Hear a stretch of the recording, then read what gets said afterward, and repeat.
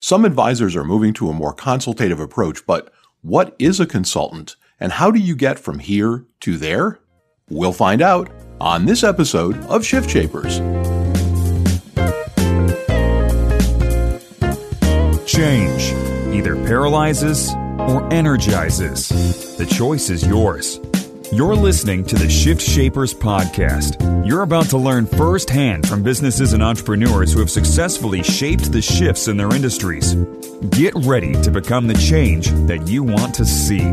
Here's your host and Chief Transformation Strategist, David Saltzman.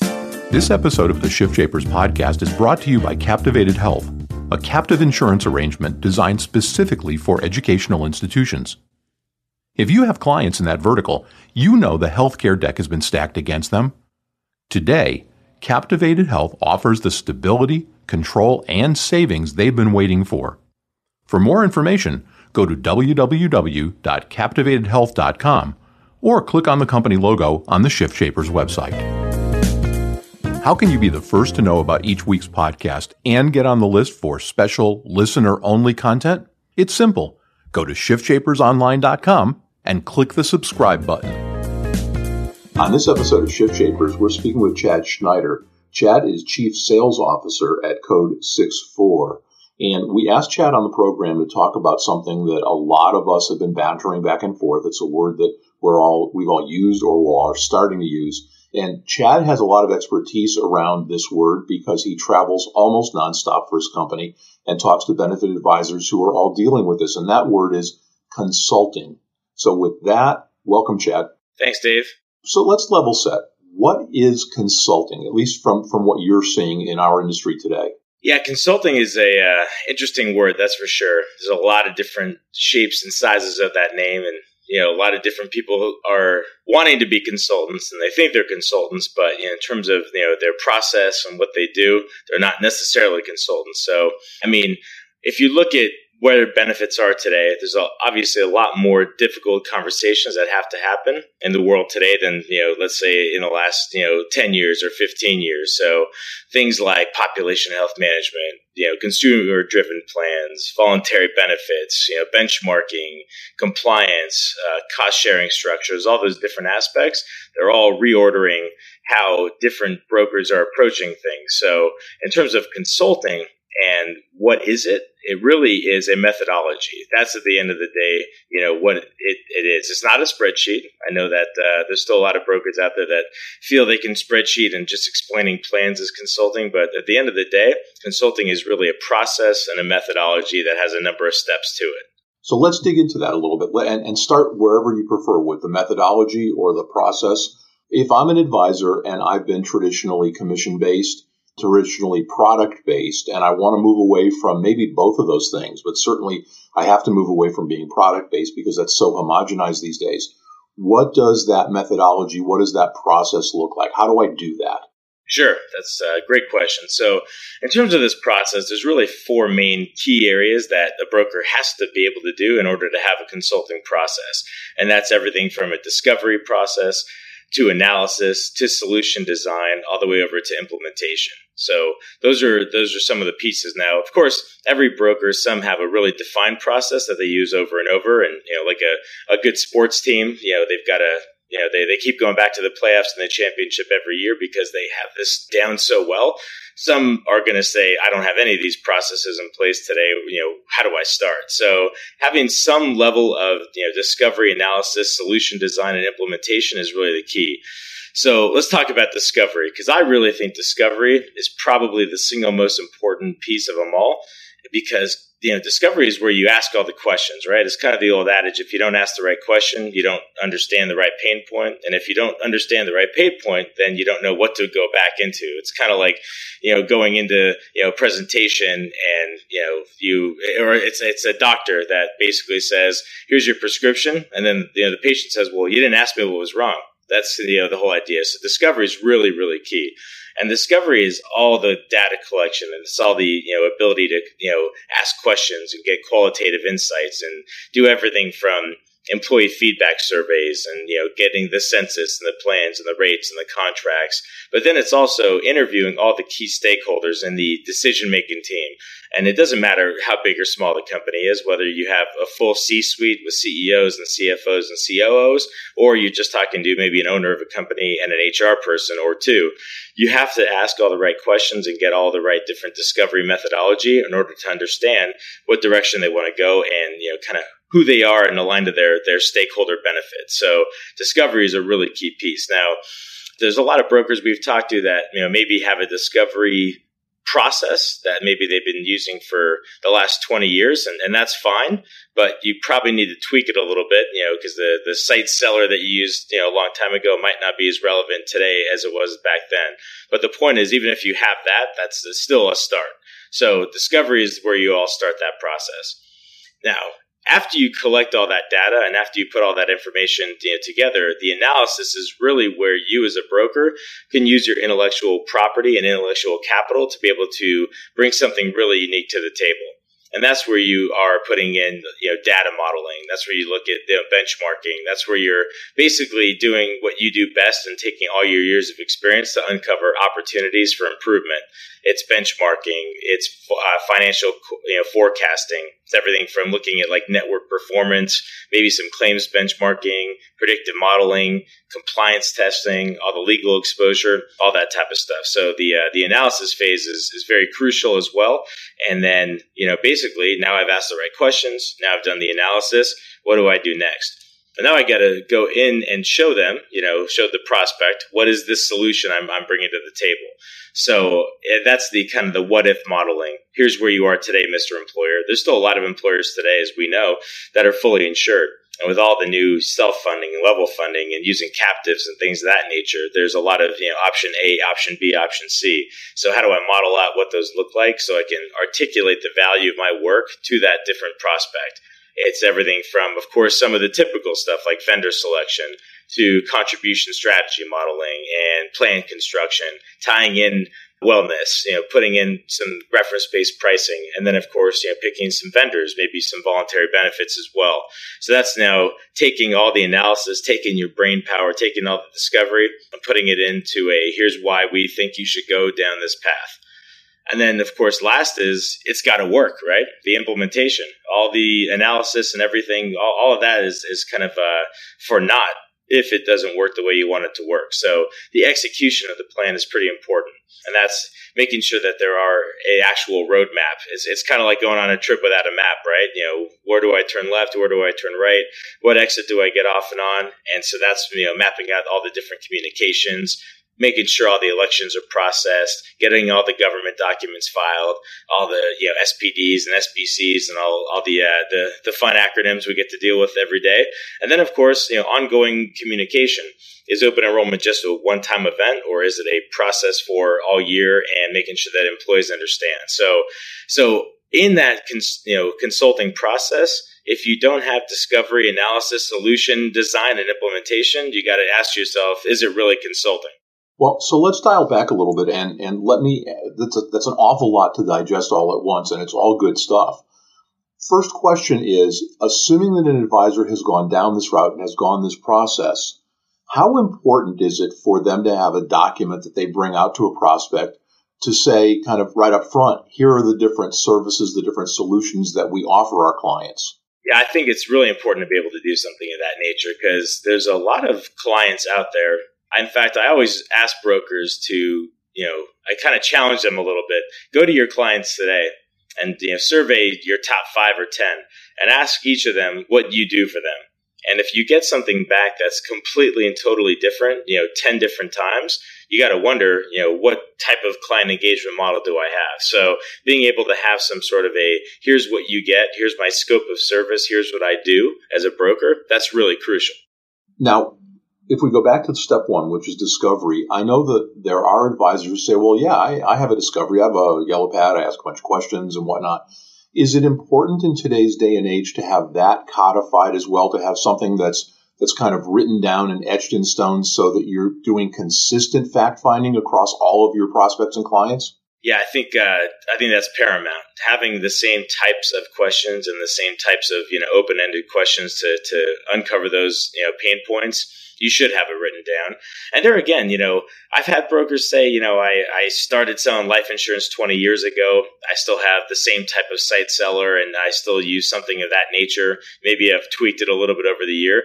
That's at least a start. At least it's the same types of questions so that there is a process to it. But, obviously with, being in 2016 and looking at the crazy world that we're in and the ever-changing nonstop madness that we all deal with every day, you obviously have to tweak that. So, but yes, having the consistent approach that can work for any shape and size and any industry and any whatever would be crucial. Of course, you can add some more if it's a larger case, or you can drop some of the questions if it's under like 50 lives. But it doesn't really matter. You should have the same style approach to be able to say whether, once again, going back to that sports analogy, whether I'm playing last year's champion or whether I'm playing the worst team in the league last year, it's still a game and I still have to play and I still have to execute. And now, a word from our sponsor. Captivated Health is a single source solution for your clients and prospects who are in the education vertical. The founders of Captivated Health have nearly 20 years' experience working with educational institutions, and over that time, they've developed a keen understanding of the unique problems these clients experience. Frustrated by a lack of control, the unpredictability of ever-increasing healthcare costs, and the pressures and regulations of the Affordable Care Act, these groups have been adrift in the fully insured commercial marketplace until now. Captivated Health has built a program that solves those problems, and it does so with virtually no disruption to faculty and staff while saving clients millions of dollars. We wanted you to be among the first to know that Captivated Health is building a national distribution partner network so you can bring this cutting-edge solution to the educational clients you advise. To learn more about the Captivated Health solution, go to their website at www.captivatedhealth.com or click on their logo on the Shift Shapers website. And now, back to our interview. Well, I'm also wondering if, we're in a very litigious society, if from a defensive point of view, let's just think about this in terms of compliance, which is only one area of the fact finder. But if I have a fact finder that's codified and with every client I ask the same compliance questions, does that not give me a good defensive posture should something blow back at some point? Sure, absolutely. I mean, very good point. Just from the pure compliance and legal aspects, you definitely should have the ability to, at least make sure it's the same process. Because once again, you're getting at the same types of issues. Once again, how I approach it is going to be different. And that's where, you can still be creative. I mean, the nice part about this is it gives you the ability to get all the right questions and answers so that you have the ability to be a business owner, be entrepreneurial, and be creative, obviously within the letter of the law. But on the same token, the creativity in this industry, let's be perfectly honest, has started to go away to the point where a lot of brokers might be saying, maybe it's time for me to get out because I just can't even be creative anymore. I can't be a business owner anymore, and I want to be able to still flex my muscle in the market. On the analysis side, on the analysis part of the equation that you doped out, you mentioned things like data modeling and benchmarking, financial forecasting, network performance compliance, all stuff like that. Is that today still solely the province of large group because you can't get at the data if you're dealing in the smaller group market space? Right. I think that's a great question. I would say 50 and above, 50 lives and above is where you can start to at least get some of that data. Obviously, on super small group, you're not going to get some of that. But there's a lot of tools and resources out in the marketplace today that have predictive modeling, and they can take some real tiny data points, such as maybe just like a zip code and an industry and how many employees, and they can actually do some pretty cool, unique stuff that you actually can bring to the table, even for under 50 live cases. So I believe that it really is something that can be done, across the board. But yes, the larger the case, the more information that can be received. Absolutely. For someone who maybe hasn't worked with predictive modeling, and I know there are a lot of folks who haven't, because for a long time, it was the province of only, large companies dealing in the jumbo group space. Practically speaking, what does predictive modeling rather do, and how does that help? Sure. I mean, it's it's kind of if you go back to childhood, right? It's like having a crystal ball. It's literally being able to look in and say, I believe that this is going to happen based on these factors. So predictive modeling essentially, for going down to kind of a 101 term, is I have millions and millions of data points based on, whatever the factors are that I'm trying to, move forward or convince a client of. And because of the trend and because of, millions of data points and 5 or 10, 20 years of information, we can basically say, based on this industry and this size of an employer, these are the types of trends that we believe are going to happen based on that.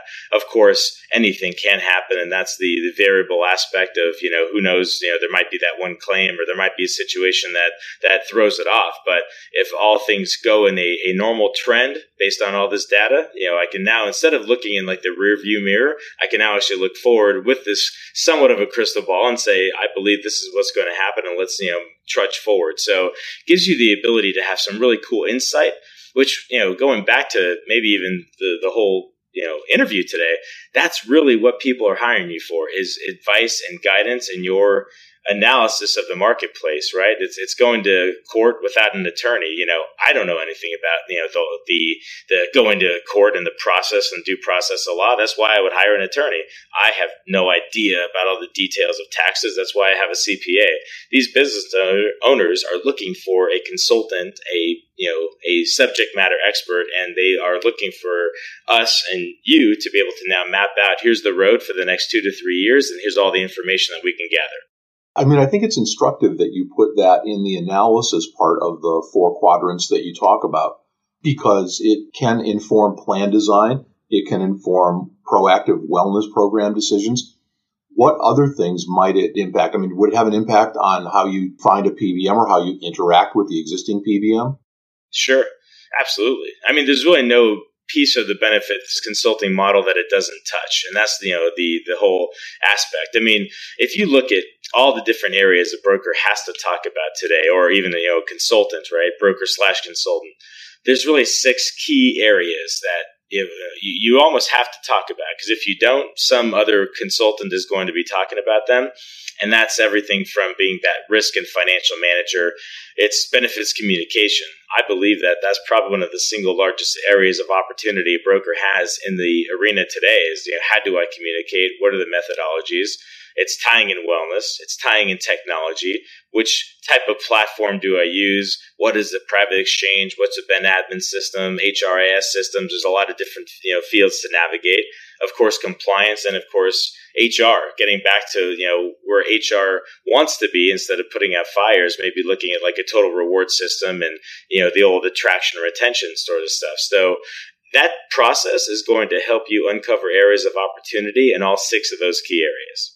So we've got 4 or 5 minutes left. Let's delve into one of those areas. We don't have time to discuss all of them, unfortunately, but let's talk about technology, because I know it's something that a lot of advisors are looking at. They're trying to make intelligent decisions about the technology, the type of technology they bring into their practices, and how they can position that as a value add. You talk to a lot of advisors all over the country.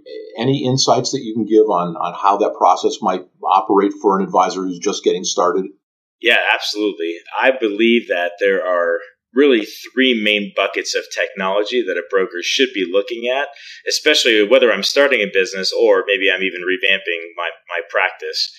And there's a lot of tech out there.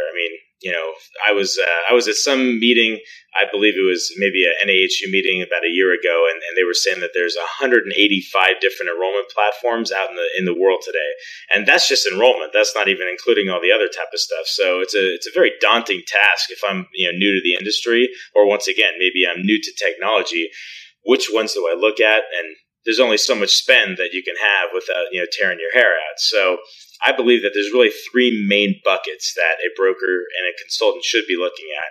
One of them is really that sales and marketing tool, more of like a CRM, because these days you have to track win rates and click rates and open rates, and how am I winning, so that you can see what's working, what's not, and tracking that really well. So a CRM is pretty crucial.